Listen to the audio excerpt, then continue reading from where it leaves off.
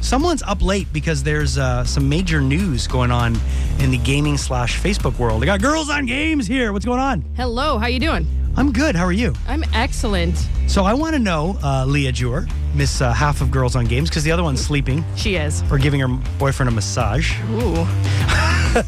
But I want to know, there's been some major news in terms of Facebook trying to get it.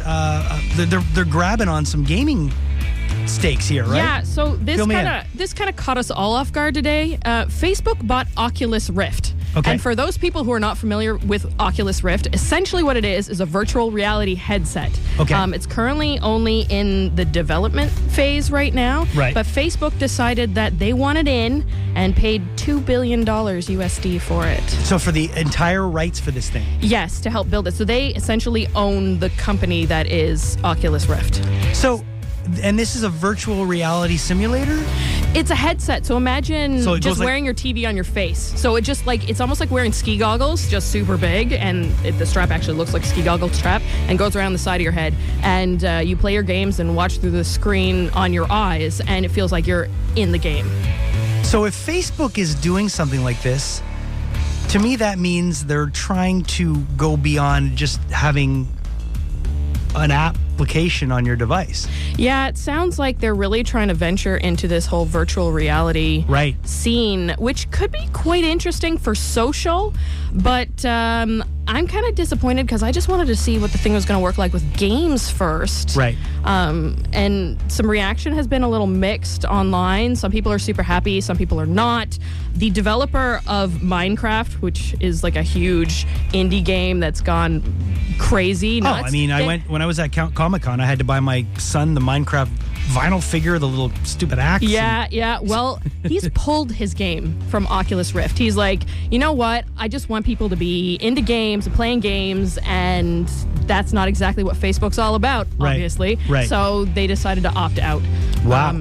But this is all pretty interesting because last week, Sony just announced its venture into VR, which is Morpheus, for the PS4. Okay. So not many details on it yet. Some people have tried it in the media scene, but no news on when it's coming out or anything like that. But I guess this news being just on the tail of Sony talking about VR, then I guess VR is our new big thing, virtual reality instead of 3D TVs. Now, the idea with Google Glass and all that, has that really come to fruition for the everyday folk? Yes and no. Google Glass, you can buy it. And it's funny you say that because even today, that's now coming with Ray-Ban and Oakley are now signed up to make Google Glass style glasses. So you're going to get your chance to wear some fashionably awesome Ray-Ban aviators, I hope, with a nice little Google Glass on it. But I don't know. That's not really the gaming scene. That's more just having a computer with you all the time. Right. But, I mean, that could extend very well into having a game with you at all the times. I mean, you could be sitting down on the metro and not have a handheld. You could just be looking at everything in the world. Yeah, that could be really cool. While the virtual reality is very much encompassing your whole visual space, you wouldn't be able to commute wearing Oculus Rift or even a Project Morpheus. You'd look pretty silly. Not if you want to do it safely. No, and you might get quite hurt. I don't recommend that. Leah Jur coming in to give us some information on the tech stuff going on from Girls on Games. Thanks so much for coming in. Thank you for having me.